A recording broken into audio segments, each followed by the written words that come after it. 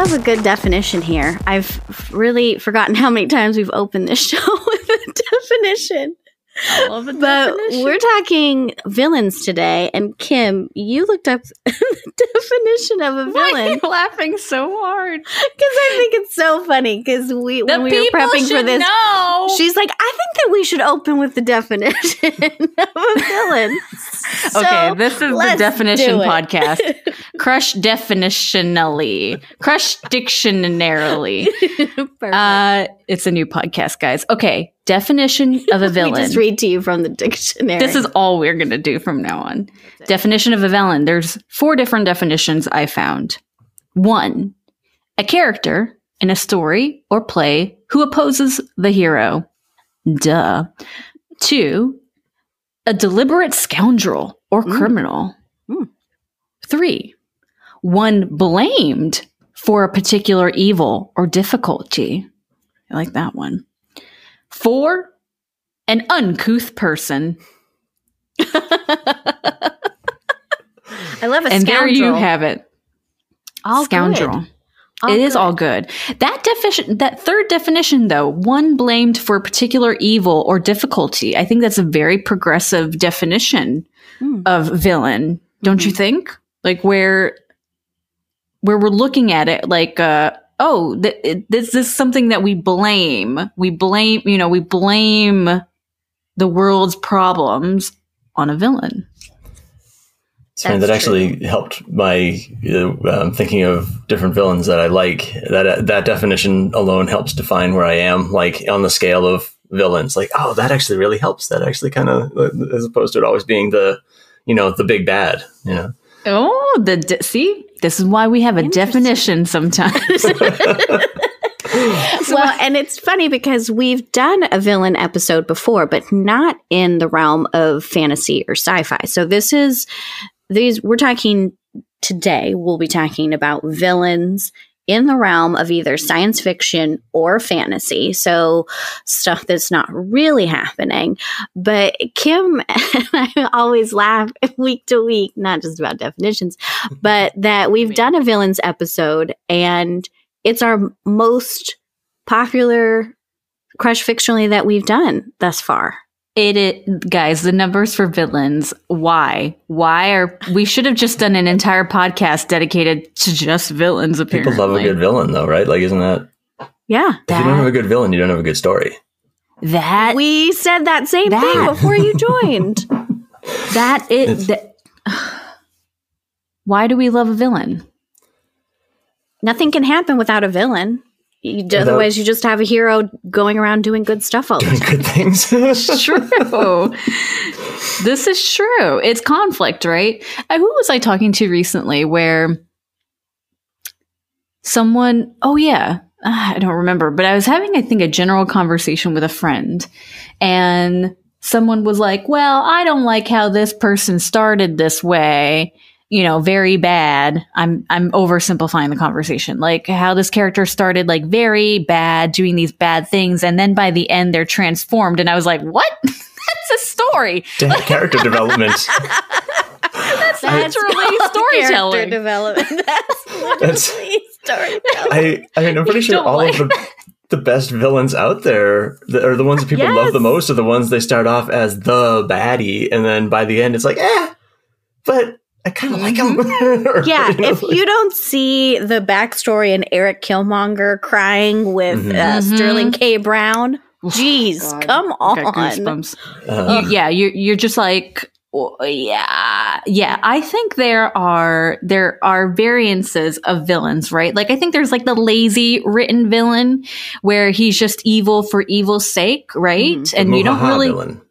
Yeah, the evil cackle guy and the one who just wants to take or whatever. And then But you never have an affinity towards the lazy villain, right? No. Like if there's like a lazy villain, like It was if like the someone's Mupp- got like a Muppet movie villain versus like a and you don't care now what that's a happens story to I want to see. Muppet. I want to see the origin story for the evil Muppet villain. That is the story that has not been told yet. The origin story for the guy that was really into frog legs. I can't remember his name from, you know what I'm talking about? Vaguely. But that just is so funny. Like, can we just get that origin story? All right, that's it. I'm writing it. There you go. Okay. This can be a big break. Well, it's funny.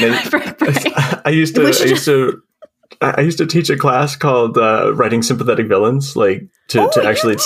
Yeah, but this year particularly, and really the past half decade, but this year in particular, be like, was I giving people bad advice? Because because real villains they kind of exist. Like maybe we're giving too much sympathy for villains by teaching people how to write. I mean, you've got Killmonger is a great example of like someone who but was he wrong though? Yeah, was he wrong to steal that art? Michelle says no. Kim says no too. You do it, Killmonger.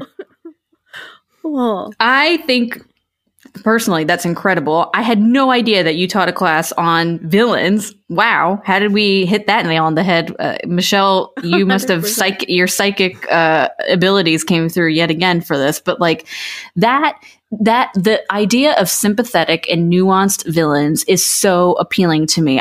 We talked about this on our previous villains episode, but I have sympathies for the Magnetos, for the Cersei Lannisters. I do. I have absolute sympathies for those characters because they were so well written.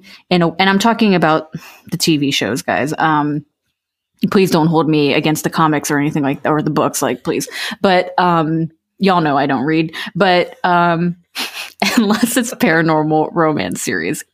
Anyway, so I have sympathies for those characters because you see why they've become the way they've become. But I also think that if we really dug in deep to the real life villains in this world of today, I think we would probably, if we knew the backstory, I think we would probably have those same sympathies. Maybe not as deep. It doesn't mean we'll forgive them. It doesn't mean that we won't hold these people accountable. But I think we can understand why they get to become the awful person that they've become. I've actually thought about that with some real world villains lately. Like, I want to know when they decided to be that. Like when they're just, because we've got some real world examples of open villainy. Like there's like difference of opinion. Like you're the bad guy in my story. And then there's wow, you're doing terrible things to people that are helpless. Like, how did you become that?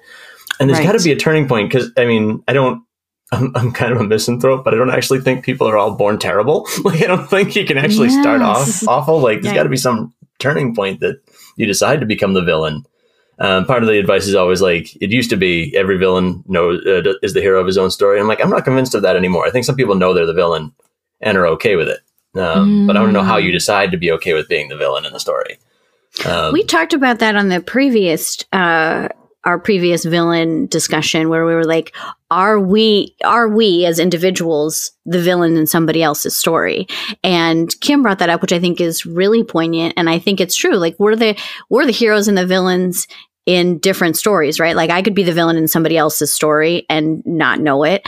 And I said, the biggest thing for me is how do I reconcile that though? If I did know that for me personally, it would bother me. And I would ruminate on it more than I would focus on, am I the hero in my own story? Like the whole thought of being a villain in somebody else's story.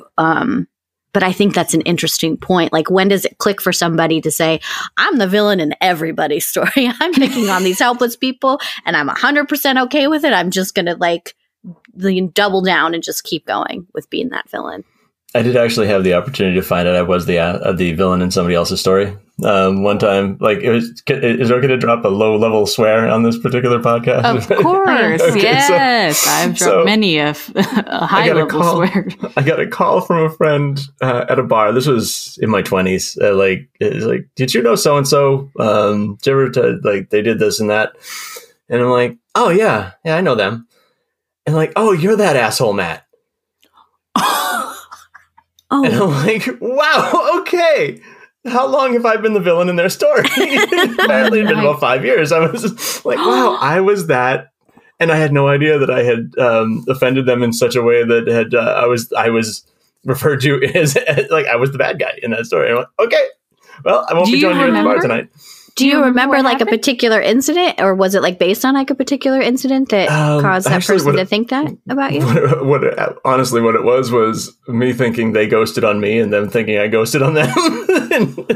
Oh, it was just a big like, I guess, miscommunication. Yeah, complete lack of misunderstanding. interest on both ends. And I thought, and apparently that was, I was that asshole Matt in conversation like that. That was my name. Like that was my full name. And I'm like, okay, well, all right then. Do you think you're in her contacts as asshole Matt? Probably. Just in case if the phone ever rings, like, nope. No, that's what. don't answer. Nope, don't answer. Oh my God. Yeah, I truly often think this, and I think back to my childhood, and I think about, man, I definitely have done some mean thing. Like, I wasn't a mean girl in school, but I definitely have done some mean things to certain people. And I remember doing that. I want to be like, oh God, I hope that person forgot about that. And I hope this is not something that they're still mad at me about like 20 plus years later. Oh, I do think that shit. That's actually probably why I was so surprised, because I will generally hold it against myself a lot longer than other people will. Like, if I do something that I think might moderately have offended someone, like, I mixed up a friend's pronouns the other night, and it was just, as you do when someone has transitioned and you're getting used to and I mean, like 4 days later, I still felt bad about it. And they didn't even notice that I did it in conversation, or if they did, they just wrote it off like, oh, it happens once in a blue moon, Yeah. They know your intentions were good. But it was like 4 days later, I'm like, man, I screwed up. That was bad. I should have been paying more attention. I generally will feel like I know when I'm the bad guy. So getting caught off guard, like, oh, okay. For once, I wasn't holding myself accountable because I didn't know. Usually I'm perfectly willing to be like, yes, that was my fault. That's all me. I will hold it against myself for the next 25 years. But it was a big misunderstanding. So it's not really. Yeah. You know? Yeah, exactly. Don't guilt yourself, Matt. Michelle, who's our lovely guest today? Oh, we are so excited. We have a real life crush with us today. Matt Fillion joins us. He is a working author and occasional filmmaker. You can find his books, The Indestructibles, which there are 5 different. You categorize them as sci-fi, fantasy, maybe. They're actually they're because they're superhero novels. They're comic books without pictures. I kind of call them kitchen sink sci-fi, because comics can have a little bit of everything. There's a little bit of magic. There's a little bit of, there's anything that you can put aliens, robots, and wizards in at the same time. I don't know. I guess it's sci-fi, right? It's its own genre, baby. Yeah. Own genre, supernatural, things we can't explain. I love it. I highly recommend the Indestructible books. I will fully admit, I've started the first book in your series of 5 of the Indestructibles, and I have a fictional crush on Doc Silence, and I'm really hoping he doesn't turn out to be a terrible person / villain, or maybe a great villain. Who knows? But I'm into it. I'm into Doc Silence. He's my fictional crush from your series of books. I can officially tell you that the next book in the series is his prequel. That's what I'm working on currently. There's one just about him. Ooh. So, and that has been my current writing project. So, Nice. Oh, I love me an I origin won't tell you how he turns story. out, but that's it. We will find out.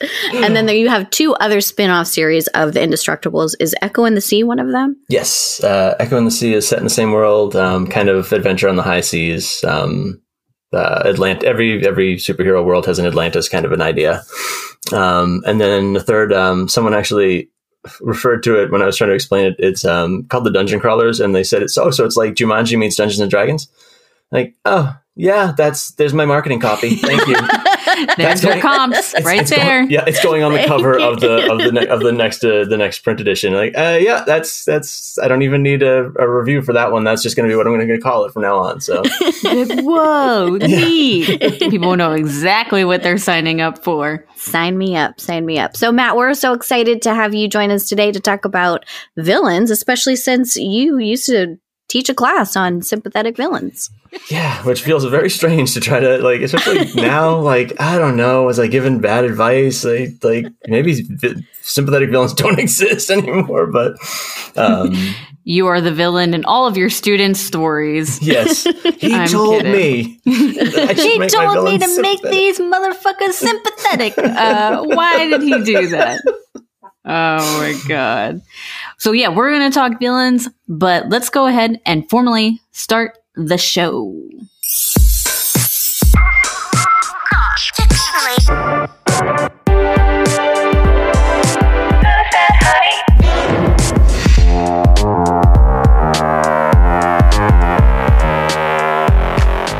So Matt and I were talking via email before this show today. Welcome back, everybody, to Crush Fictionally. Today, villains in sci-fi. And lovely Matt and I were talking about villains and what makes a villain most interesting. Is it their character arc, or is it visually how they appear, whether it's on screen or maybe even in your mind if you're reading a book and there's a villain in there? I think that's an interesting question. Matt brought that up. Like, how do I pick the most interesting villain, or the villain that I have a crush on fictionally? What is it based on? And I think that I was wrestling with it. It really factored into me making my choice for my number one crush today. But what about you guys? I actually realized I've got a very complicated relationship with villains. Like, reading through like some of my favorites, like every one that kind of bubbled up to the surface has an arc where they could be perceived as not necessarily a hero, but Anti-hero. Like, I really struggled to find one that was just had a through line of just being a villain. It was always somebody who, by the end of whatever medium they're in, they weren't, even if they were kind of a heel turn, baddie, they still, there's a reason for it. And that's what I liked about them, Right. That's what we were talking about. Instantly cut off if they didn't have that transition where they either became somewhat heroic or had a sympathetic turn. Like, my whole list just right down, it was like, nope, that's too simple. It was all these like, by the end, were they the hero? I don't think so, but maybe kind of like that was everybody that ended up like kind of getting onto my little cheat sheet, Yes. Yeah, I think that, I'm not going to lie, my choice this week most definitely borders between villain and anti-hero. And I think it depends on the minute and the day you encounter him, his mood, what he feels like doing. And, but I also have a lot of sympathy for him and his background and how he became the person he is. I want to ask a little, maybe more nostalgic question about villains while we have everybody here. Is what is like the first memorable villain you remember seeing in TV or movie, like early on, like maybe one of your earliest memories of a villain that you maybe resonated with you or terrified you? Oh, I remember seeing the Star Wars movies when I was a kid, and I remember being horrified and disgusted by Jabba the Hutt because I was little. And I was like, oh, He's so gross. Like, how would you? He's clearly a villain. There's no heel turning in that scenario. He's like fits into that category where you're like, oh, I'm okay if something bad befalls him, like whether he's dead or whatever. I'm happy with that. I distinctly remember Jabba the Hutt, and I also remember Darth Vader. I distinctly remember there's a part in I think it's the very first movie. Is that The Empire Strikes Back? And he's with Princess Leia, and he's like controlling her, and there's this like contraption coming towards her, but he's using the Force, and he's got that distinct voice. And I remember like thinking he was really scary, not like terrified, like horror movie, like I'm so scared, but remember thinking, oh, this guy is like, he's no joke. And how is anybody going to get out of whatever he's going to do? Because he seems, it seems like he, I mean, talk about a villain who knows what he's doing. I think that Darth Vader fits into that category. So those are probably like my first two at very early memories of villains. So that would probably be, because first, I don't remember a world without Star Wars kind of a thing. Like that's sort of like where my little brain started. So like that would probably be the first villain. And it's funny that the writers have spent 40 something years trying to make him a more complex villain, you know, like that was sort of, he started off as very like, okay, here's the big scary guy in the big metal mask and the scary red sword. And then like now they've spent decades, like, how do we make this, what started off in the first film as a very one note kind of character, a lot more. It's funny the amount of time that they put into it, you know? It's the nuanced villain. I think people want that nuanced villain. They don't just want to, I don't know, maybe that's humanity popping up and being like, actually, we want someone who's not all bad. We want to know, and if they are, how did they get there? I think that is a resounding desire that we want from villains, I think.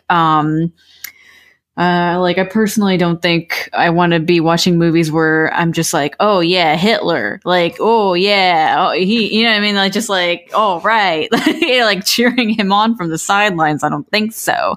I'm trying to think of my first memory, and I watched a lot of TV growing up. And I think probably funny enough, some of my first villains that I think were super memorable for me were probably from my Saturday morning cartoons where, I mean, it was everything from like X-Men, and like there was like a Batman animated series at the time that I watched. I watched a lot of what they would call, I hate this, but like boy content. I loved a lot of superhero stuff and superhero cartoons of that nature, and like Disney definitely served me my first, you know, memorable villains. Everything from Cruella DeVille to she was Jafar, a good villain, right? There's so many, and now she's going to have a movie. She's going to have her own movie, which is, again, I think excellent. I want to see an origin story about Cruella DeVille. But yeah, I think those are mine, if I can remember correctly. And when you said the first place I went to was sort of some of the animated, like the Don Bluth films. Remember the Secret of NIMH and or am I dating myself as significantly older? But I don't know that one. It's beautiful. And it's about a mom trying to say they're awakened like smart mice and rats living in a field. And she's trying to find medicine for her child before the tractor rolls over her little mouse house. But the rats that are against her are terrifying. but the animation was so like I can call to mind. There's a fight, like a sword fight between two rats with like little like pins for like fencing swords. So cute. And it's scary, but as a kid, like these are very humanized and very intimidating, and the animation was, they weren't afraid to scare kids back then, I guess. Like it was terrifying artwork. There's like this ancient owl that tries to eat her, and like maybe that's an unsympathetic villain, but it, like walking through spider webs and just these like kind of the what do you call it when they're starting to go blind? The cataract eyes as this owl's chasing this poor little mouse. Like those are the villains that the first thing that came to mind is like not necessarily pop culture icons, but like scaring the living shit out of me as a kid, you know? Yeah, they did their job, didn't they? It's funny. It's funny how we are always posed with this like good versus bad. So like Matt, you said you literally taught the class on sympathetic villains. What would be your elevator pitch for what makes a good villain?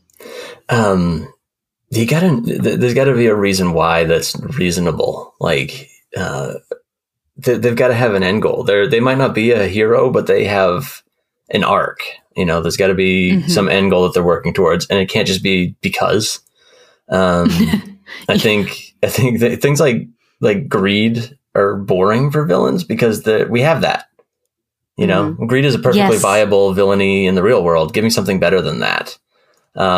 or if it's going to be that, make it funny. Like I always think of because he's turned out to be a more sympathetic character, but like the arrogance of Loki in some of the early Marvel Avengers movies, like, I am filled with glorious purpose. Oh, you melodramatic son of a bitch. Like this is just dumb. We don't even know why you want to rule the world, but this is fun. And like, just make it charming as opposed to, and just having an understanding of them as characters. You got to put as much time into writing your villains as you do into your heroes. And I think a lot of writers, when they first start out, you know, you'll think a lot about your heroes because that's where you're going to spend a lot of time, but you got to put just as much energy and love into your villains. Otherwise they don't come to life the same way that your heroes do. Oh, interesting. So I just told you before we started recording that I started this 10-week feature screenplay writing class, and we just had our first class this past week. And we were talking about protagonist and antagonist, of course. And my teacher said something about antagonist, and he said, the antagonist represents everything your protagonist lacks. And I was like, that's a very cool way to look at it. Again, this like push and pull of these two different forces. I loved that.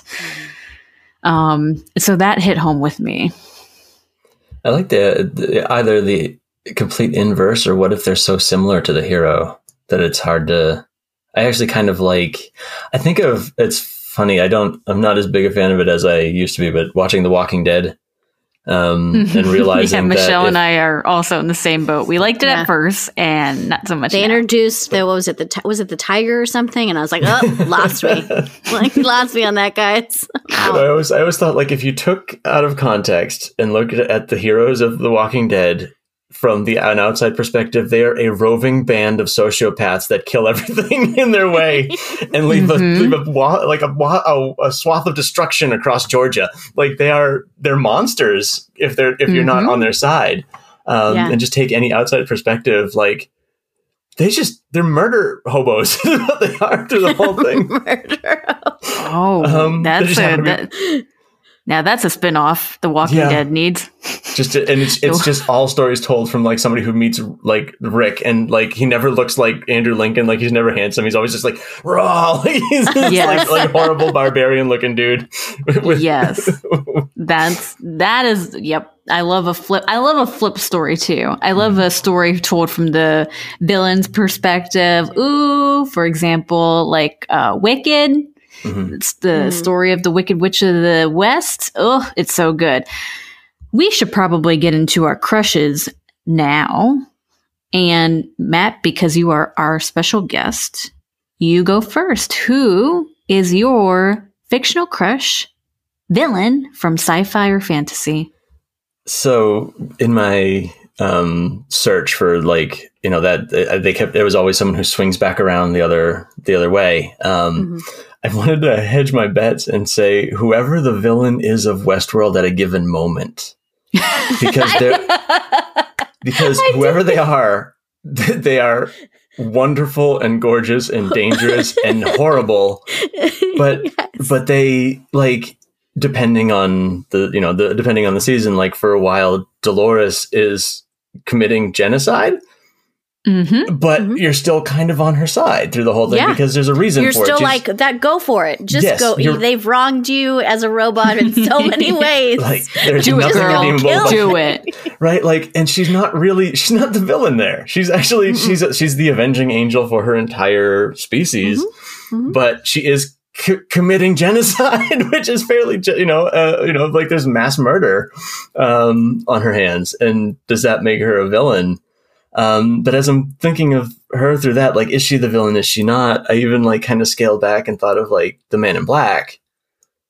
Yes, I like where your mind's going. It's like, and he starts off as someone who loves the park, falls in love in the park, and realizes it needs a villain, becomes the villain because there needs to be one. Yeah. And he's hypnotic to watch. And every time Ed Harris is on screen, what is he going to do now? Like, it's just, it's thrilling. And somehow you never, aside from like 2 or 3 people on that show, you never quite know who you're supposed to be rooting for, because they all could be the villain depending on your, let's steal a Star Wars line, from a certain point of view. Any one of them is the monster. And you never quite know, but they do this masterful way of making you, like legitimately get a crush on someone who's just about to, try to wipe an entire species off the planet. And it's hard to actually think of anyone who hasn't been the monster for a little while on that show. So it's sort of like this roving crush of who do I love right now? I love that. It's funny that you mentioned Westworld, because I was actually going to put someone down from Westworld, and I was like, you know what, F it. I haven't even watched the last season. I'm probably the worst person to speak to Westworld right now. But I think that's I've seen season 1 and season 2, and I think that's the perfect way to put it, is like there is this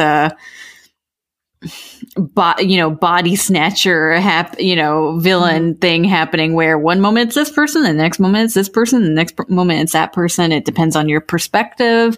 And in that first season, the man in black is so scary, and you're just like, oh, he's doing all these terrible things. He definitely deserves his comeuppance. And then the story morphs a little bit, and you get some backstory on Dolores. You get some backstory on Thandie Newton's character. I'm blanking on her Maeve. name. Yep. Maeve's character. Yes. Yep. And you see more of her. This isn't a spoiler, but you see more of her in season 3, and it kind of morphs a little bit.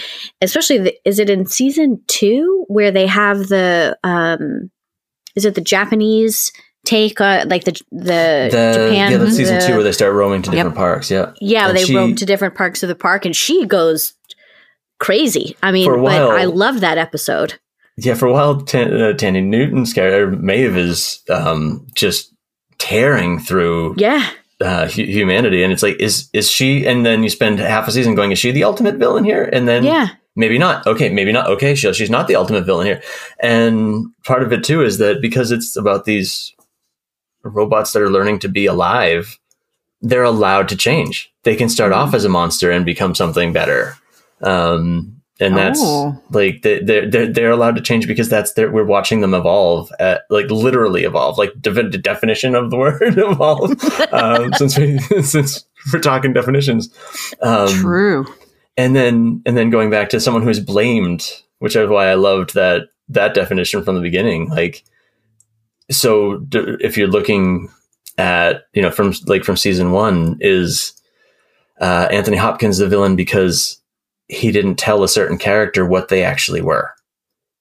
Like, or did he do it? Like, does that make him a monster for not, for holding something from someone about who they are as a living creature? Or was he doing the right thing because he's trying to set that person free? Like, so was it a heroic act or was it a villainous act? I don't know. And also, it's Anthony Hopkins. Always hard to tell whether he's the good or the bad. But, this is 100% true. And then but that's why I was sitting there like it was like playing Duck Hunt for who the villain was. Like, I'm like, who is my favorite villain on this show? I don't know. I love them all, and not knowing who, and where they'll go from here. Like, it could be a completely different. Someone could be. They very rarely have had a supremely villainous character, or you've got actors who are playing the villain and the hero at the same time because of the body snatching concept. Yeah. Right. Like Tessa Thompson's character. Tessa Thompson's character. Like, if you want to, like, a masterclass in performance, like Tessa Thompson playing other cast members, it's like, like this, like an actor nerd moment. Like, oh my God, this is wonderful. I love that. I love that when other actors have to portray another character, but still like in their same body.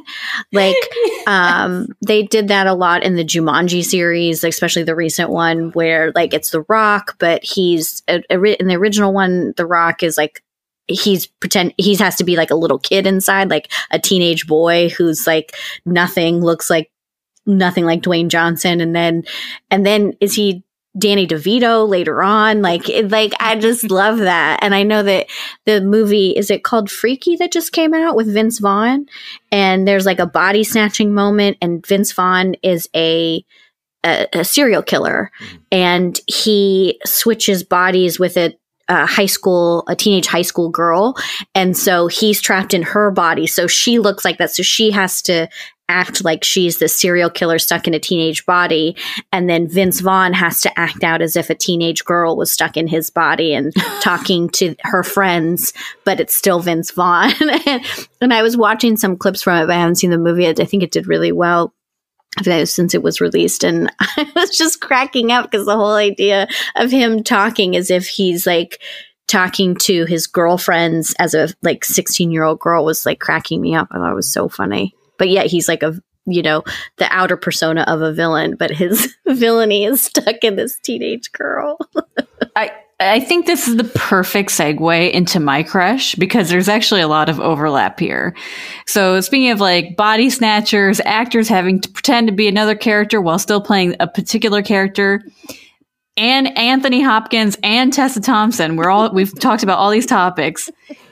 My crush for this week is Loki, and you had mentioned him earlier, Matt, and Thor Ragnarok. I found it hilarious when the movie opens and they're doing a play reenactment of Loki's death. And oh my God, you've got Matt Damon playing Loki. It is the funniest thing.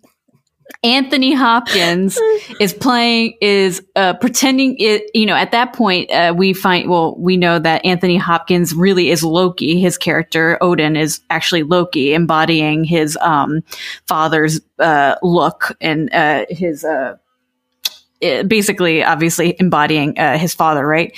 And so Anthony Hopkins playing Loki is the funniest thing. Like it is like it was so accurate. I was like, oh my God, you can see that Anthony Hopkins studied so hard on how do I pretend that Loki has embodied me. It is so good. Another, I think, moments where you definitely want to look at another actor nerd moment, right? Where we can be like, oh, let's appreciate Anthony Hopkins for his acting chops and his brilliance. And there's so many funny moments in that movie. Like there are throughout all the Thor movies, but that last one, there's so many funny bits to it. And like it's hilarious. And Kim has talked a while about her love for Loki, so I'm not surprised that Loki is her number one villain choice. I mean, but I get it. I didn't get it until I sat down and like really watched all the Thor movies. I mean, I'm still 100% Thor, but I get it. I get the appeal, and Loki has a lot of like funny moments, like when. I think it's in Ragnarok when they hang out at Doctor Strange's house for a little bit. Is that right? Yeah. And it's so they're just everything that happens in that entire part of the movie is so funny to me. Well, here's what I'll say. So just a little bit of background about Loki. If you're like, Kim, I don't know who the F is Loki. Who is that? Okay. Well, if you're like me and you've also lived under a rock and you've only just started watching the Marvel movies, Loki is an actual comic book character, actually first appeared in a comic book in 1949. So he's pretty old. He's been kicking around for quite some time, but Loki is, in all three Thor movies and some of the Avengers movies, Thor Dark World and Thor Ragnarok, in that order. And basically Loki's based off a real I say real with quotes around it, real Norse deity. If you believe in the Norse deity Loki, good on you. And he is known as the god of mischief, which is totally appropriate for his character. He, spoiler alert, if you have not seen Thor, you learn that he is the actually adopted child of Odin and Frigga, and is the adopted brother to Thor. So anyway, there's a lot of like sibling rivalry. I don't want to give it away because I think it's so beautiful. He has like a very touching like aha moment of who his true biological father is, and kind of having this internal battle. I think of, am I like my father? Am I like my biological father? Or am I more like my adopted family? So you had mentioned Ragnarok being hilarious. Ragnarok is by far the funniest Thor movie. It's like night and day. Taika Waititi directed it, and that couldn't be any more clear that he was behind that movie. But I think when it comes to Loki, I fell in love with that character in the second movie, Dark World. And here's why. Spoiler alert. Or pause the podcast if you haven't watched the Thor movies. Hit pause. Go watch all 3 Thor movies and come back. And then Kim can talk about the second Dark World Thor movie. Welcome back to Crush Fictionally. I hope you enjoyed the Thor movies. Excellent choice. Thor Dark World, Frigga, his mother dies. Thor and Loki's mother died. And you realize just how close of a connection he has to his adoptive mother, and how she basically was like, you're my son. You've always been my son. I'm your mother. They have a very poignant moment before she dies. And it's the last time he sees her. And it's, he's not very nice to her at that moment. He's very cutting. And then she ultimately dies. And later on, Thor goes to visit him, and Loki, having his powers to, I don't even know how would you define his powers? I'm sure there's some online, but basically he has the ability to create visions of certain things. Like he can make himself look like other people, and he can like put like a glamour over himself to make him appear like more happy or whatever, or it's interesting. Someone tell me what Loki's powers are, because clearly I don't really know. All I know is that he has them. So, Thor goes to visit him. He's imprisoned, and he looks like he's just having a nice, casual, relaxing day by the fire, reading a book. And Thor's like, bruh, show me your real self, because I know this is not you. And then he reveals his real self, and he is distraught. His face looks like he's been crying for days. His hair's disheveled. His clothes are a mess. He's destroyed his prison room that he's in because he's learned that his mother has died, and that he regrets that their last moment together, he was so mean to her. Mm-hmm. So like, you're just like, oh, God, he loves his mom. I mean, is he all that bad? He loves his mom. Does that become a villain rule? They must love their mom. Love your mom. Check. If they love their mom, are they that bad? I don't know. But like, Michelle always cracks me up because she's like, I love me a double cross, and I love me a double cross, and king, like Loki is the king of the double cross, the double cross, the double cross. Like you just don't know. Especially in the end of that second movie, right? Because we already said you've joined us because you've watched all the Thor movies. So, you know that at the end he teams up with Thor, and you're like, oh, I don't know if this is going to go really well, because he has a history of double crossing Thor, and then he does, but then it's a part of the plan. But then he still shows at the very end before they cut away for the credits that he has a whole like sinister plan. And I was like, oh, I get it. He's got all of that in him, where you're not really sure, because he is the god of mischief, whether he's being honest in that moment where he's like, brother, I love you, or he's like,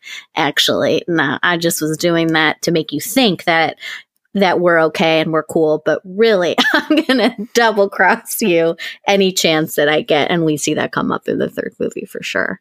Well, okay, so speaking of villains, based off my research, apparently in 2009, Loki was ranked as IGN's 8th greatest comic book villain of all time.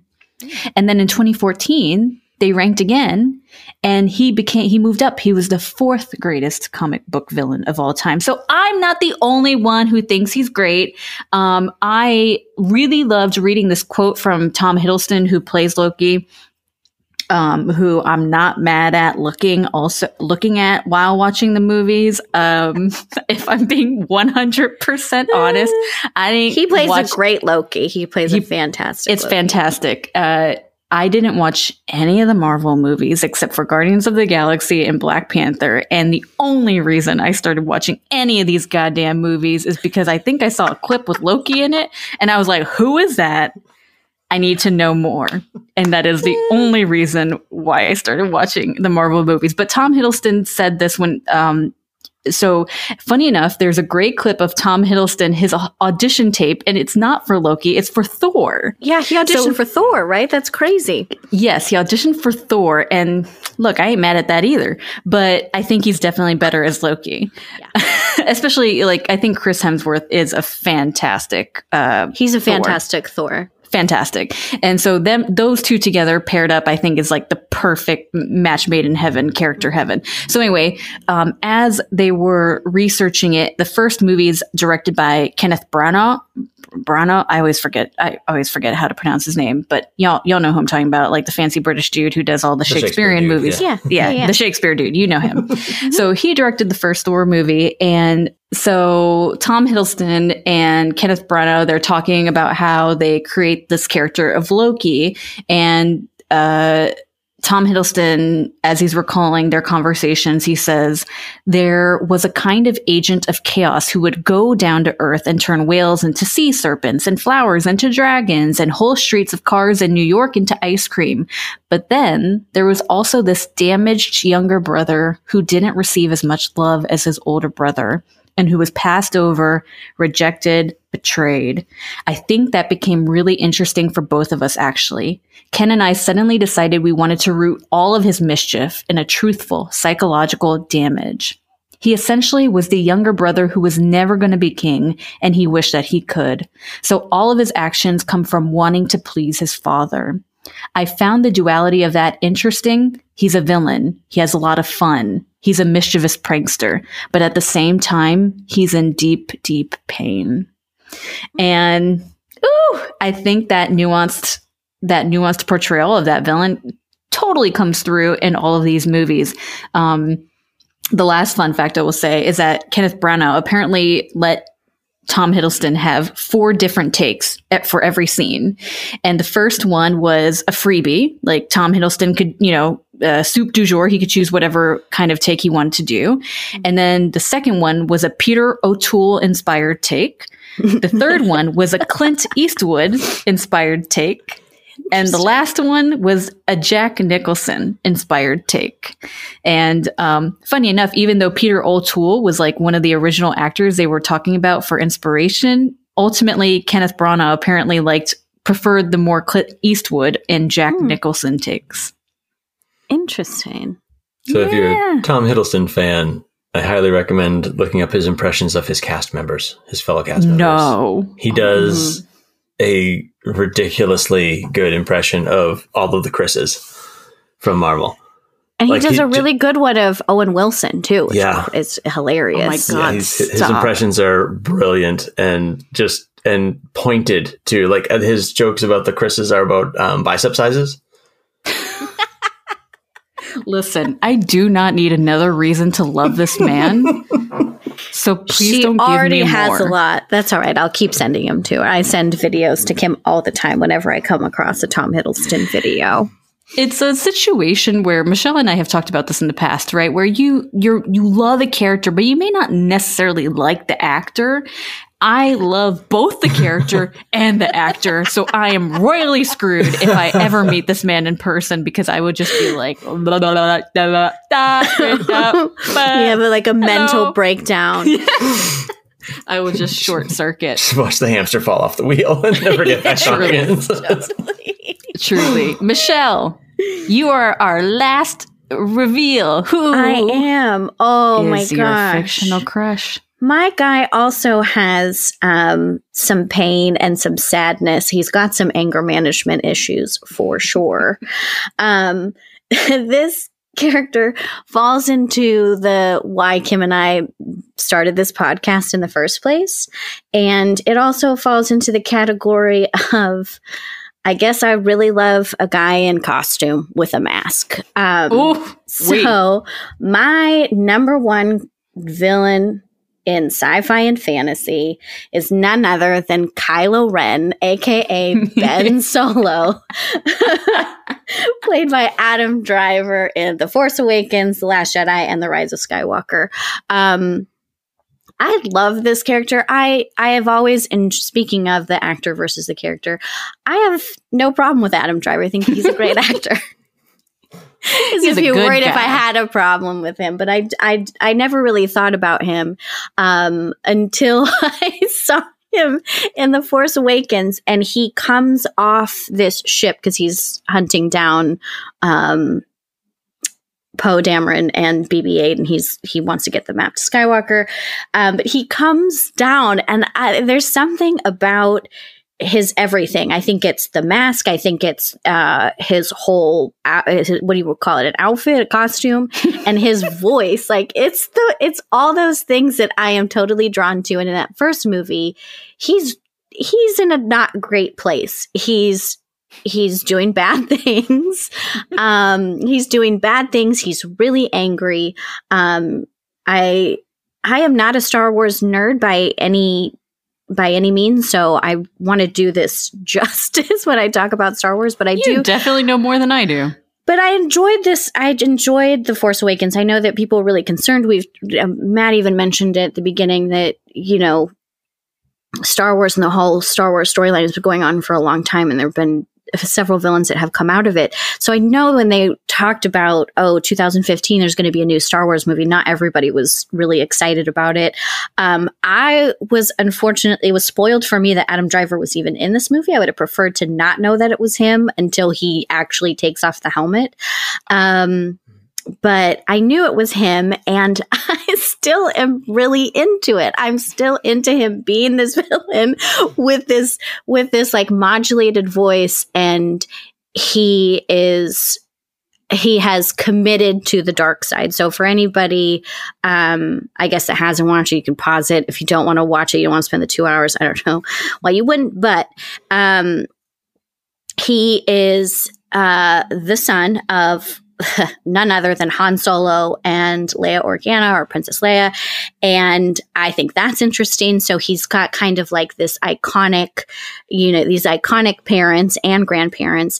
And although he was sent off to train as a Jedi under Luke Skywalker, he gives off like these troubled child vibes. Like they just can't control him. They send him off to be a Jedi. He gives into the dark side based on General Snoke, who kind of shows up in this in The Force Awakens. And so he's fully given over to the dark side, is leading these stormtroopers, wants to find, I guess, Luke Skywalker as we're looking at this first movie and end it. But there's Matt, what you said about there has to be some like dedication to the heroes as much as the villain. And so you've got Rey, who's kind of this new hero that we haven't seen before, who is kind of light and good and a little bit innocent and not knowing what her fate and everything we find out later in the other movies. And then him having this pull to the dark side and kind of being her opposite. But then you find out that they both have these really strong powers within the Force as he tries to read her mind and she won't let him. So I am 100% on board with Kylo Ren through all these movies. You get his backstory later on. What I thought was interesting is that Adam Driver chose this role over the role of Lex Luthor in Superman versus Batman. So good pick. Good pick. I really like good decision. I really like him. There were other actors who were considered, which I think would have made it a wildly different story. Michael Fassbender being one of them. Lee Pace, who I love, but I think he's a little bit older for this. Lee Pace and Eddie Redmayne were all considered to be Kylo Ren, but Adam Driver won out. And I think he plays in The Force Awakens, he plays this character so spot on as like this boy, because he's not really a man at this point, who's been seduced by all these bad things that the dark side seems to offer him and wanting to fulfill his destiny. And what he thinks is his destiny is following the dark side, and how angry he gets. Like, he has fits of anger. There's this one moment where Rey sneaks out of this chamber very cleverly, and he gets so mad and he starts taking his lightsaber and destroying everything, and these stormtroopers are walking as these sparks are flying, and then they're like, oh, and they like walk back and turn around. Like, so good. It's just such a funny moment. And I do enjoy his character arc through the entire 3 movies, because you get a little bit more of him, obviously, in the other 2. Some really great fight scenes with him and Rey. I believe he has a fight scene with Finn, but that Force Awakens movie had everything for me, from like the funny moments to like the iconic music to baddies just being bad, but you know that there's something. It's not just because you think that there's like, why would you be so drawn to Darth Vader? And he didn't even know that Darth Vader was really his grandfather. So I love that. I think that, you know, Star Wars has gone down this path of giving us all different types of iconic villains, like pulp culture ones, and I just love him as Kylo Ren in that first movie.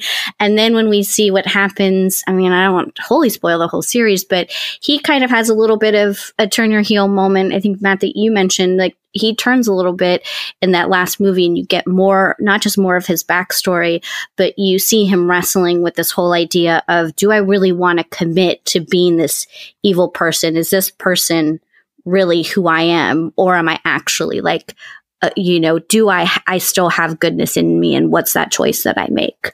So Kylo Ren, 100%. I think you, first of all, great choice.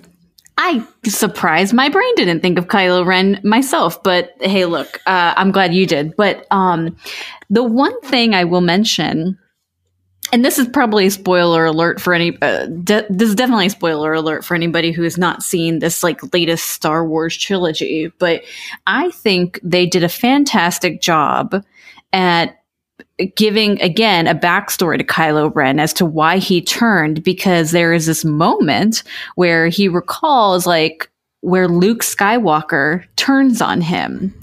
And you see his perspective, you see Kylo Ren's perspective in terms of like, my own mentor was about to kill me. And that moment, you're like, oh, Luke, you bad. And you're like, and like, as I sit here and I think like, oh my God, was this a huge misunderstanding?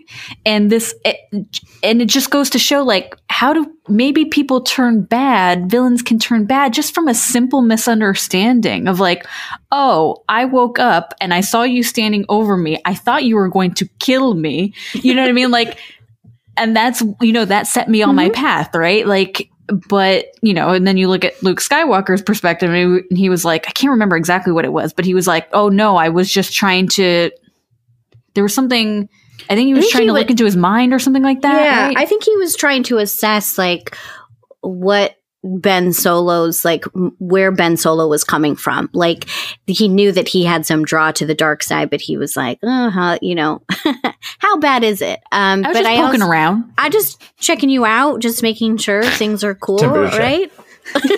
Temperature check. But yeah, I think that there's, you see a lot of this pain in this character, whether it's like this, they don't really talk about it, but what what the perceived like pressure is to be the son of these 2 iconic people in space, to have them as your parents. And then, you know, if you're mischievous and you're just like, you need attention or whatever, and he's acting out, and they're like, send him off. And he's like, well, I don't want to be doing this, but I can get immediate like gratification from the dark side because they appreciate me for who I am. So I'm just going to go do that because that seems to be more beneficial to me. And you can see a lot of like the pain and angst. So if you haven't watched The Force Awakens, pause, please go watch it, and then come back. And there is a moment where he's looking for Rey, and they're just about to escape. And it's Han Solo and Chewbacca, and Finn and Rey are there. But Han Solo follows Kylo Ren like onto this bridge, and he's like, Ben, and he's like calling his son, and he's like thinking, you know, I promised Leia, your mom, that I would bring you back, because that was one thing. She's like, if you see him, bring him back. And so he goes out, Han Solo, and I loved Harrison Ford's Han Solo in all of this, especially in The Force Awakens. And he's trying to talk to him and have a moment with his son. And you can see, and talk about a double cross to kill your own dad. Like, after you pretend like you're, I'm sorry, I made a mistake. I need to make I don't know what I was thinking, and I need to make a hard decision. And then he kills him. And I remember being in the movie theater, and everybody just collectively gasped, because one, you didn't see that coming. And it was such a poignant moment of, you've got this villain who's taken off now his helmet and seems very vulnerable, and he seems like he's going to do the right thing, but we all know that something bad is going to befall poor Han Solo, and then it does, and you just can't get over it. And I just thought, oh, what an interesting, like, complicated villain, but I still love him in this role, and I love where they take the character later on, and they give you some background on how he's trying to make this choice between good and evil. And talk about a way to make the audience pick a side, because having that happen to a beloved character for that long, like, now you're going to have strong opinions one way or the other after that scene. Yes, you really don't have a choice. You can't kind of sit on the fence after that moment. So yeah. Listen, I cried like a baby when Chewbacca cries out, when he finds out that when Chewbacca cries out, I literally sobbed like a baby in my theater, in my seat in the movie theater in public, surrounded by hundreds of people. I don't care. I sobbed like a big baby. Speaking of being a big baby, I hate to do this to you, but we got to take a quick break. And when we come back, we're going to talk about some new series coming that I think are chock full of excellent villains that you'll want to tune into. So, when we return. Hi, everyone. Well, we don't have any ads as a part of this podcast, but we'd love to give shouts out to organizations and companies that we are excited about, and ones we hope that you would look forward to using.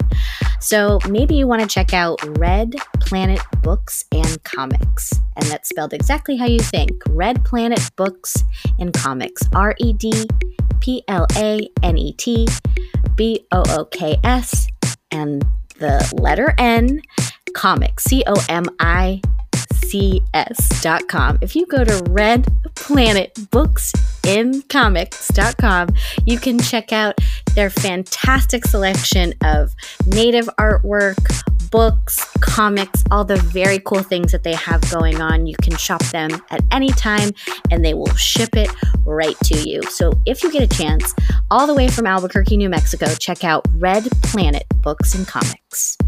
Thanks again for your support. We are back. You are listening to Crush Fictionally, and we are talking villains from sci-fi and fantasy. And oh Lord, I had talked earlier about how Disney served up a lot of villains. Disney is great at villains. And speaking of Disney Plus is like churning out content like crazy. They're churning it like butter.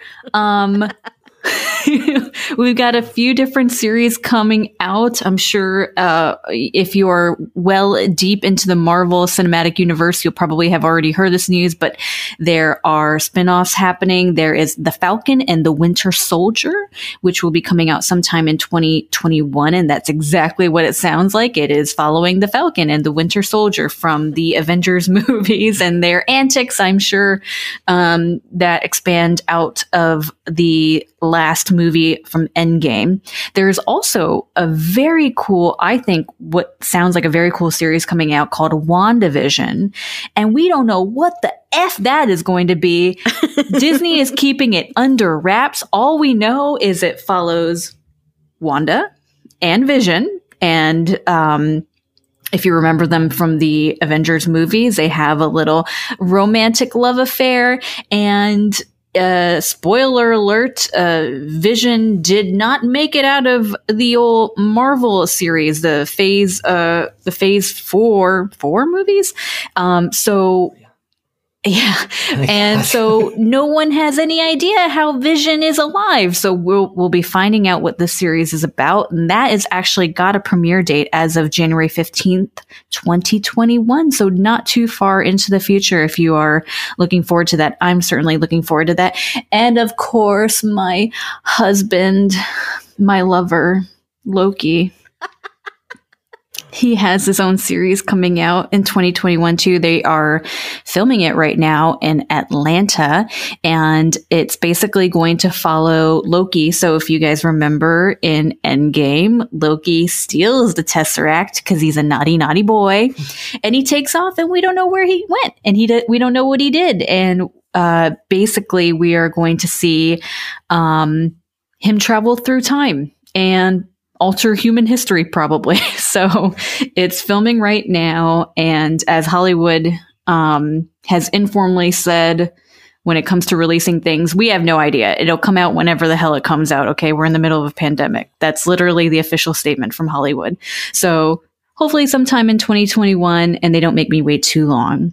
And then speaking of Star Wars, The Mandalorian season 2 is out right now. And if you are not watching it, what are you doing? What are you doing? I'm loving this show so much. My only complaint is that they release episodes every Friday, and then I have to wait. I can't just waste my weekend not moving and watching the entire series in one go.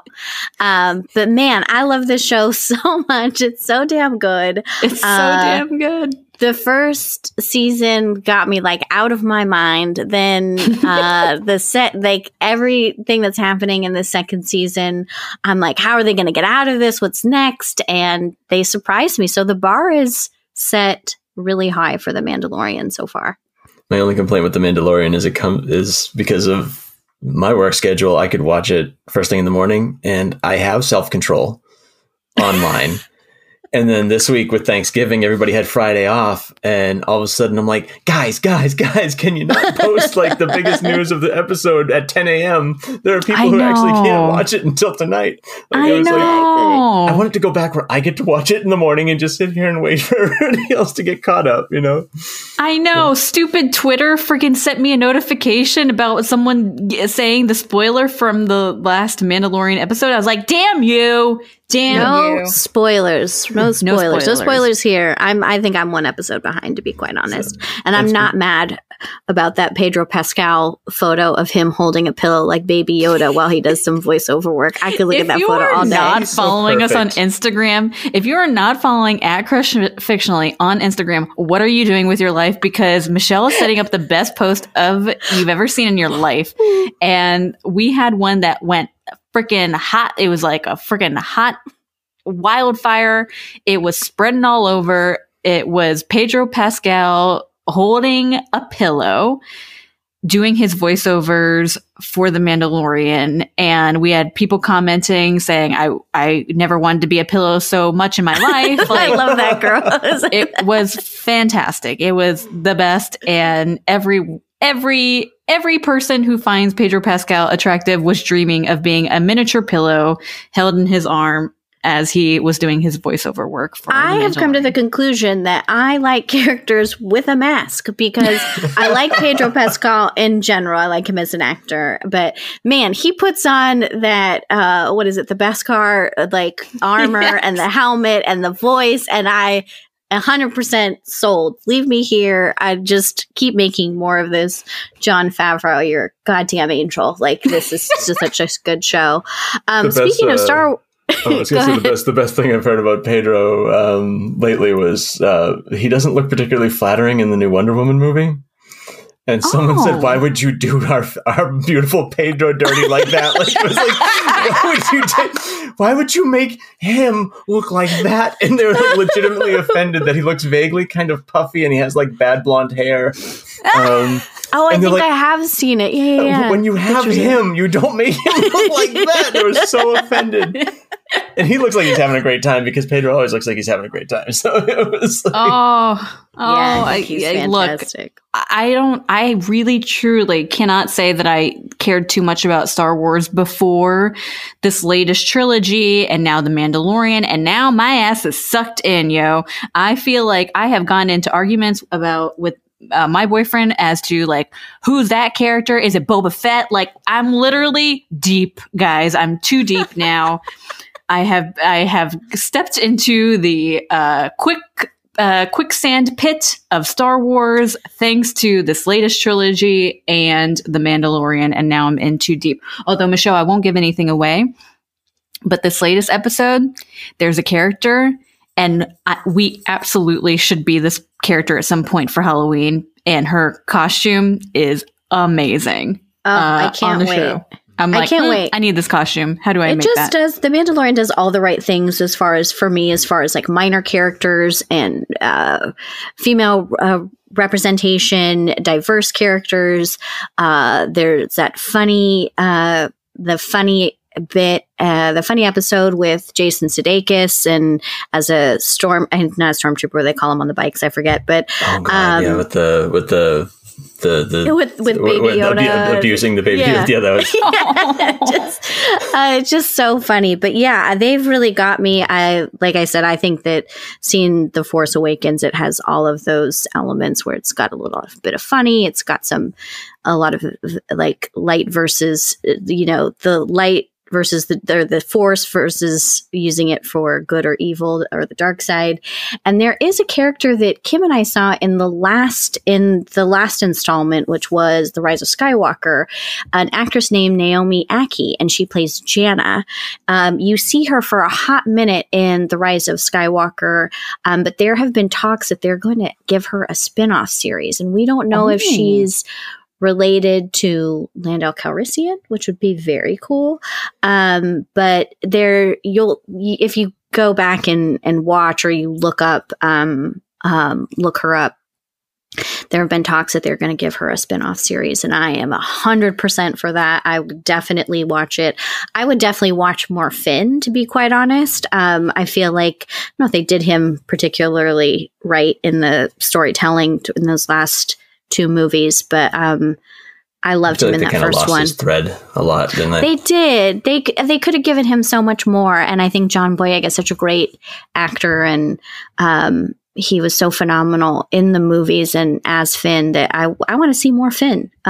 So hopefully we'll see more of Naomi Jacka as Jannah in this Star Wars spinoff. They're being very mum about who her character is and what the backstory is and what this story could possibly be, but I am 100% there for it. They do it.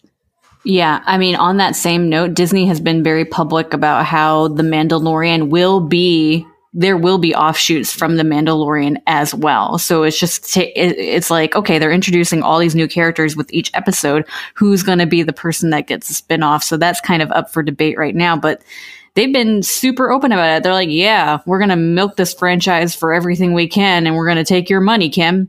They literally put that in the press release. They said, take my money. We're going to take your money, Kim. It kind of feels like the future for them is in the short form stories too. Like put the big feature films on the shelf for a little while and tell a whole bunch of little ones about this world that they've been building for so long. Like there's just so much good stuff for them to mess with, and telling short stories about lots of little characters.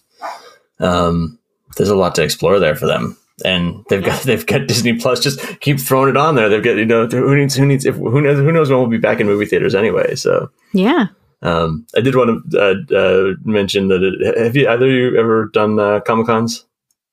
I have not. Hopefully the world will return to normal, because after hearing both of your number one choices, as a denizen, being a sci-fi writer, I work a lot of Comic-Cons. I do book signings and stuff. Amazing. The amount of Kylo and Loki fan art out there it's a vast ocean. Like when you're saying like there's so much out there. Are any of them naked? Yes. Great. I'm sure there's some erotic fanfic out there for you, Kim. I'm going to be doing some heavy Googling with my safe search off later on. Just throw in fan art and either of those names. And there's some remarkable work. There's a lot of like, that's one of the best parts about working Comic-Cons is seeing the new artists like I bet. playing with, but then it's like, oh, and there's that. Okay. Like, okay, that's that too. And there's Naked Loki. Yep, okay. All right. There you go. Okay. All right. And where I'm that's like, how do I buy? How do I buy Just, this artwork? They're like, You'll make a new artist very happy, and you'll walk away with original artwork. Can I get some commissioned work? Oh, this podcast is taking a turn. I love that you have gone to Comic Cons. I've been interested in them, but I don't know. I'm just like, I can't be bothered. And of course, I live so close to San Diego, the most famous Comic Con in the world. That I've just not. But I know a lot of people who definitely live that life and do it, and it looks like a lot of fun. Like it looks I like love it'd the dedication of it, of people like dressing up. And Matt will probably be too humble and shy to admit this, but he told me that people, when you've gone to Comic-Con, that people have dressed up as some of your characters from the Indestructibles have dressed up, and I love that so much. The funny thing is, so Doc Silence wears red tinted sunglasses in his description, and the first time someone walked up to me dressed as one of the characters, I look up and it was Daredevil had just come out on Netflix, so everybody was wearing red glasses. Like there was just lots of like people, people were like dirtying up a dress shirt and wearing red glasses and being Matt Murdock. And, but so I look up and there's a kid standing at my booth and he's just smirking at me and he's wearing red glasses. I'm like, why is Daredevil smiling at me? What's going on here? Then I look, I'm like, oh, he's wearing like a trench coat and he's got this and his hair's blue. Holy shit, you're Doc Silence. And I'm like, and his parents were like 20 feet back. And this was, he's probably like 14, 15-year-old kid. And they're like, he's been trying to find your booth all day. Like this is, and then about 20 minutes later, a grown man walked up dressed as Doc Silence too. Like, yes. Who actually, that particular cosplayer invited me to his wedding. He and his wife were fans of the book. What? Yeah. They were like, please, sir, we'd be honored. And it was the coolest wedding I've ever seen. They had an archway built out of books. They built that. Yeah, they were married under an archway of books, and then they had just different like sci-fi or comic book or Lord of the Rings or Harry Potter themed stuff all over. Like that's where all the centerpieces were all geek themed. And I went because if someone who's read your books invites you to their wedding and you can get there in a day, I could get there by car. I'm like, if I don't have to get on an airplane, I'll go. And that's awesome. It was wild. But yeah, he showed up one, and I actually met him. I met him and his wife as they were dressed as Jon Snow and Arya from Game of Thrones. Or his now wife, his girlfriend at the time. And Jason Momoa walked behind them as they were talking to me. And they're buying my book. This is how I met them. They're buying the book at Comic-Con and getting a signed copy. And I'm like, listen, I would love for you to stay and talk to me because I'm having a really good time. But Khal Drogo just walked behind you. And I don't know. And they're like, we'll be back. And they just they took the book and they joined this swarm of people following like 8-foot tall Jason Momoa down because he's just walking around like a big old surfer dude. And then I don't know, 3 or 4 years later, I got invited to their wedding. It was crazy. I love that. Oh man, we got a famous author on the pod. You guys have to check it out. Let's get into some honorable mentions real quick. Yeah? Mm-hmm. Yeah. So, does anybody have any honorable mentions? People who didn't make it quite to the top of the list, but they want to give a shout out to for villain? So, funny thing that we keep talking about Ragnarok, because it was like the whole, like, when I was talking to Michelle, like, are we thinking like mental crushes? Or are we thinking just like when you see them on screen for the first time? I'm in love with you. And I joked around that I could just watch Kate Blanchett do the horns, Hella's horns, like when she makes them grow out of her head. Like I could just watch it on repeat for hours, just stare there. Like I think my aesthetic is Goth Galadriel. I actually think that yes. I think that was like just definitive. Like, okay, like I can't go real in depth on this one. Like, there's a lot that I like about Hela as a character because the neglected, sort of abused older sibling, forgotten about, and they've totally like rewritten her history and the ceilings, and she comes back and is like, I did all this stuff for you, and you pretend like you don't know me? Come on. And there's that whole sort of sense of like bemused entitlement, like, no, this is mine. Yes. And the fact that she changes the family dynamic from like the jock older brother and the sad sack younger brother to he now Thor is the weird happy kid in the middle. He's sort of the weird middle child. Like, why is he so happy all the time? But yeah, like it's the visual of which is funny. We talk about how great Taika is at doing comedy, but that visual of her just running the hand over her head and like the horns sprout, those obsidian horns. Like, oh my! Now that is something. Just get a gif of that. Just save it. She is, look, I didn't even know she was in this movie. And then I watched it and I was like, oh shit, Kate Blanchett. I was like, I mean, she's phenomenal. And then you see her as this like fantastic villain. I also was like, damn, she's looking good. God damn. I had to Google how old she was because I was like, she looks great. She looks fantastic. Damn, this woman. She's like 51 years old and she looks freaking phenomenal. I also agree with that take. She was also on my honorable mentions list. I have one other honorable mention because, look, guys, if I'm being perfectly honest, I didn't really get into sci-fi and fantasy until like maybe a few years ago. So I've got a very small list of things I've actually seen and watched, but Game of Thrones is one of them. And there are so many fantastic villains on there. But I think one of the ones that I found the most interesting was Peter Baelish, played by the incomparable Aidan Gillen. I mean, one minute you're like, yeah, you're rooting for him. And the next minute you're like, no, why'd you do that? I think he definitely falls into this category of kind of like a Loki where you're like, man, is he going to double cross his ass or is he going to double cross, or is he going to double cross? You just don't know. So I loved that character. You just never knew if he was going to take a left or a right turn or just drive straight through or jump off a cliff. You just had no idea where he was headed. And, God, it was a good series up until they ruined it. Anyway. I'm so glad you brought him up too, because I was racking my brains for a crush-worthy villain in Game of Thrones, because I watched the whole thing straight through, and I was even thinking it has two of the least crushable villains ever created with Prince Joffrey and Ramsay Bolton. Like, just there's nothing likable at all about them, which they're good examples of how to make. If you can't make the audience like a villain, you can really make them hate everything about them. You can make the audience love to hate, because I was very late to Game of Thrones, and I remember Kim knows because I texted her as I would watch episodes and seasons, and I watched all 7 seasons in a very short period of time before season 8 came out, and I was like, oh, this Joffrey, I cannot wait till he gets his. I could not. And then I think it was Kim who was like, oh, just wait till you meet. Have you met Ramsay yet? And I was like, oh, no. And then once I did, I was like, oh, no, he's the worst. He is the absolute worst villain, because there is no redeeming quality to him whatsoever. And so they were the two that came to mind for like, there's absolutely nothing to like about them. But there's a benefit to having a villain that you can't wait till something bad happens to him. Yes. You know? Yeah. Yes. Like, oh, I'm only sticking around to see you die. Please tell me this guy gets his. Please tell me this guy gets his. And he does. He does. Ramsay does. And it was so good. Michelle, who's on your honorable mentions? Well, I couldn't say Kylo Ren without talking about the OG of the dark side, Darth Vader, voiced by James Earl Jones. What an iconic voice. What the music, the Imperial March, John Williams. I mean, you hear that music and you know exactly what to expect. So I will give my shout out to that.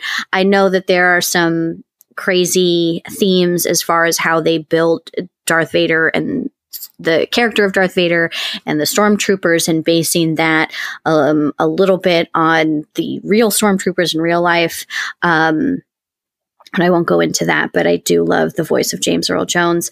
I would also like to give out a shout out. We talk about him all the time as an actor. Giancarlo Esposito playing Moff Gideon in The Mandalorian. Ooh, he shows up and you're like, it's about to be a bad time. Shit gonna go down, man. I wanted to look him up without trying to spoil anything for myself.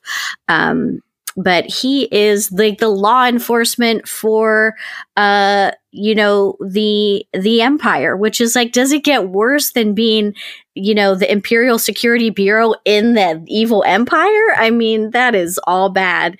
And then the last one I will actually mention, her as an actress from Game of Thrones, Gwendolyn Christie, who played Captain Phasma in the Star Wars series, who was originally meant to be a male character.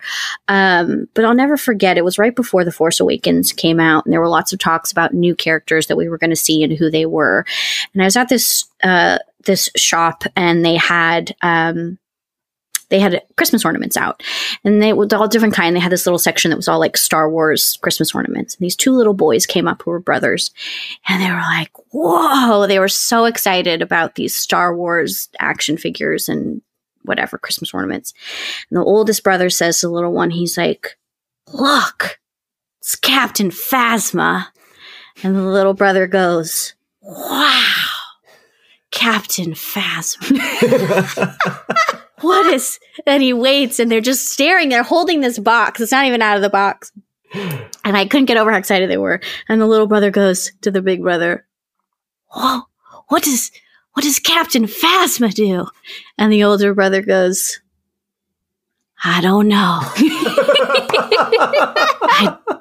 And the little brother goes, wow.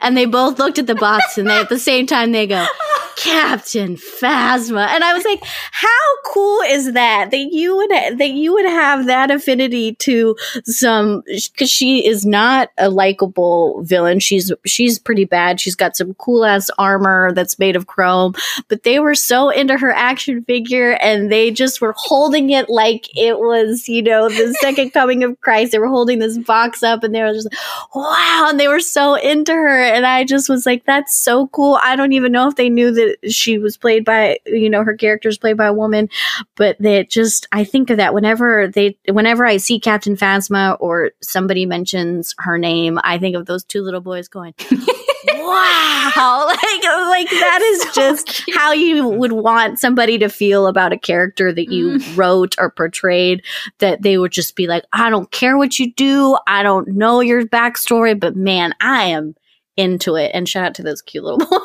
something you said for creating characters in sci-fi, the visual on top of the character, because there is that element of like pulling someone in, like what story do they tell just by looking at them? And that's a series that definitely does that. Like, there's a whole lot of characters nobody knows jack shit about in Star Wars, but they're just so cool. Like, it's like that's the Star Wars special thing. Right, Boba Fett's is a big one, because we don't know much about Boba Fett except he's a bounty hunter. You look him up. I know that there's like, I'm sure, wiki sites and fan sites and stuff, but he doesn't spend a lot of time in any of the original Star Wars movies. You don't see him that much in it, but he has like this crazy cult following, and apparently Captain Phasma. It's so funny. Sorry, I just have to give a quick addendum, because, like, speaking of, like, like you're saying, Matt, like, oh, I don't know what the hell this person's about, but dang, they look so cool. So Boba Fett, as I'm watching The Mandalorian, right? Spoiler alert, in season 2, there is, like, Boba Fett's armor shows up. And it's so recognizable to people who know the original trilogy. And by original, I mean the one from friggin' decades ago, right? So, James, my boyfriend, and I were watching The Mandalorian, and they show the armor, Boba Fett's armor. Now, I didn't know that it was Boba Fett's armor, because I don't know jack shit, right? And and James goes, oh shit, Boba Fett. And I go, what? And he's like, Boba Fett? And I'm like, what? I like how he said it like louder and with more distinction, as if that was going to help. He's going to do this to me. He's going to do this to me, make me feel like shit. So like, he goes, that's, and I go, how do you know that's Boba Fett's armor? He goes, 'cause it looks exactly like Boba Fett's armor. And I just remember thinking, oh my God. I'm laughing because, like, I don't know shit, right? And James is like, it's as if, like, you know what I mean? As if think of, like, Superman's costume, right? If someone was like, because it's Superman's costume, Kim. It has the S and the shield on it, and it's blue and red, you dumb ass. So, like, I just laughed so hard because because these things are so iconic. And had I known the original trilogy, I probably could have put 2 and 2 together myself. But the fact that like my boyfriend's like, cause it looks exactly like Boba Fett's armor. Oh my God, that made me laugh so hard. But I do think the series does a good job of like, I don't know that you have to be, because I am not a Star Wars nerd, so like I don't need deep cuts necessarily or a ton of Easter eggs, but I feel like you can watch The Mandalorian, and if you enjoy, fantasy or sci-fi, if you enjoy that type of show, I think you can still enjoy that show without being like fully trenched in like Star Wars knowledge. Yeah, I've been saying all along that I think it's the masterfulness of the writing of the show is there's so much in there for if you've been following for 40 years, you go, that. Yeah, Easter eggs for days. Yeah. And respectfully, like not just doing it to do, like they're actually doing story elements that matter with old stuff, but you can also be watching it for the first time and be like, this show's great. Don't know anything about it. This show's great. Like, there's been a couple of characters revealed recently from the animated series, which if you're an adult, that you would have been like, oh no, I want a goddamn cartoon. Which, by the way, funny, on my runner-up list, and one of the characters from the animated thing was actually made my cut for the runner-up list because she was so well developed. Which one? There's a character called Asajj Ventress. She's a lightsaber wielding villain. I wonder if she'll make an appearance in The Mandalorian because they have been pulling a lot from the Clone Wars. Yeah. Guys, I know too much about Star Wars shit because I've had to research it for random projects. Someone had to explain that to me because there was a character that showed up and someone said, oh, do you know so-and-so? And I was like, I don't. And he's like, oh, well, he was very nice about, well, there's something to like look out for or something. And I was like, oh, cool. Because I haven't watched all the other Star Wars. And it's funny because I could see like if you're a grown ass adult, you're not going to watch a Star Wars cartoon. But a friend of mine just had his wife just watched it. He watched it. And they're written for adults, really, like a lot of it. And there's a lot of really like sad, touching stuff. And I got the text message, we're going to watch the episode when such and such happens. Like, oh no, I'm sorry. And then we saw a public social media post. Why? From his wife. Like, how could you needed to warn me that this is going to happen? I'm crying over a cartoon. And it was like, and he warned us like, guys, Sue's going to be a little rough shape later. Like we're watching the episode when such and such happens. Like, good luck. May the force be with you, my friend. Because you're the one that's going to deal with it. Because you're going to have to deal with it. And you're the one that talked her into watching it. So you're the one that's going to have to deal with the consequences. Oh my God. I love that. We're going to do a very quick game because we need to close up this episode. Matt, I've had the best time talking to you. So much fun. It has been a real pleasure. Real life author who's literally taught classes on how to write villains. Man, did we strike gold or what? We're going to play a very quick game. And you can't think too hard on this, okay? All right. We're going to play Bang, Marry, Kill. Oh, no. And of the 3 choices that we have brought in today, Kylo Ren, Loki, and I'm going to say Dolores for Westworld, so we can... Unless you want us to pick somebody else. But the Man in Black. Dolores. We can choose the Man in Black from Westworld. We'll go with... Oh, jeez. Either way, you got some hard choices. Matt's got a lot of hard choices ahead of him. I think this is easier than I thought it was going to be. Oh, good. I'm going to make sure I do it in the right order. You don't worry about it. It'll be Dolores, Loki, Kylo. How about that? Okay, so you're going to bang Dolores. Yes. You're going to marry Kylo. Because I think Loki will be infinitely entertaining for the rest for eternity, right? Marry you're never going to get bored. Yes. And then you're going to kill Kylo Ren. Yeah. Vengeance for Dad. You know what? I actually think that was the perfect Bang, Marry, Kill. I'm not going to lie. Wow, that was the perfect one. I almost panicked for a second there. But I'm like, no, actually, no, this is, it slots right in there perfectly. Like, it's like Legos. It's perfect. Yeah.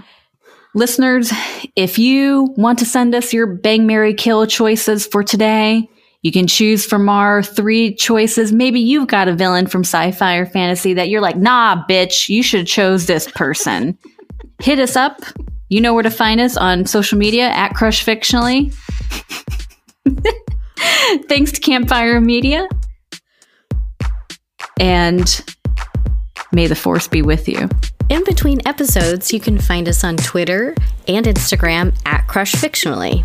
And feel free to slide into those DMs. Or tell us about your favorite fictional crush when you leave us a review on Apple Podcast, and we'll read your crush out loud on the next episode.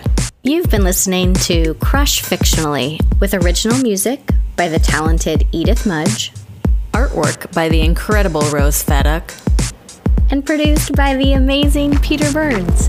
Thanks for listening. I'm Michelle Varay. And I'm Kimberly Trung. And remember to love yourself. Because your love is real.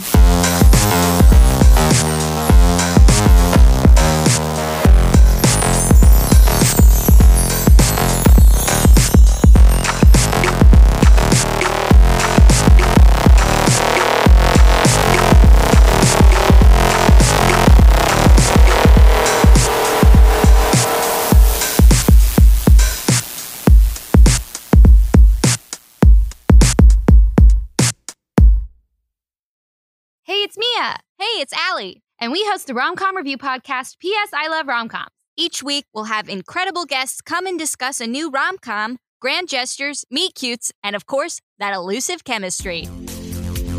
Mia, what are you doing holding that giant boombox over your head? I'm hoping to win over listeners with this grand gesture. Take us back! Find a new episode every week. And subscribe on Apple Podcasts or wherever you get your podcasts. Brought to you by Campfire Media. Wow, you're still holding that boombox. Yeah, I've got great upper body strength. Thanks, CrossFit. Yes, I love rom-coms.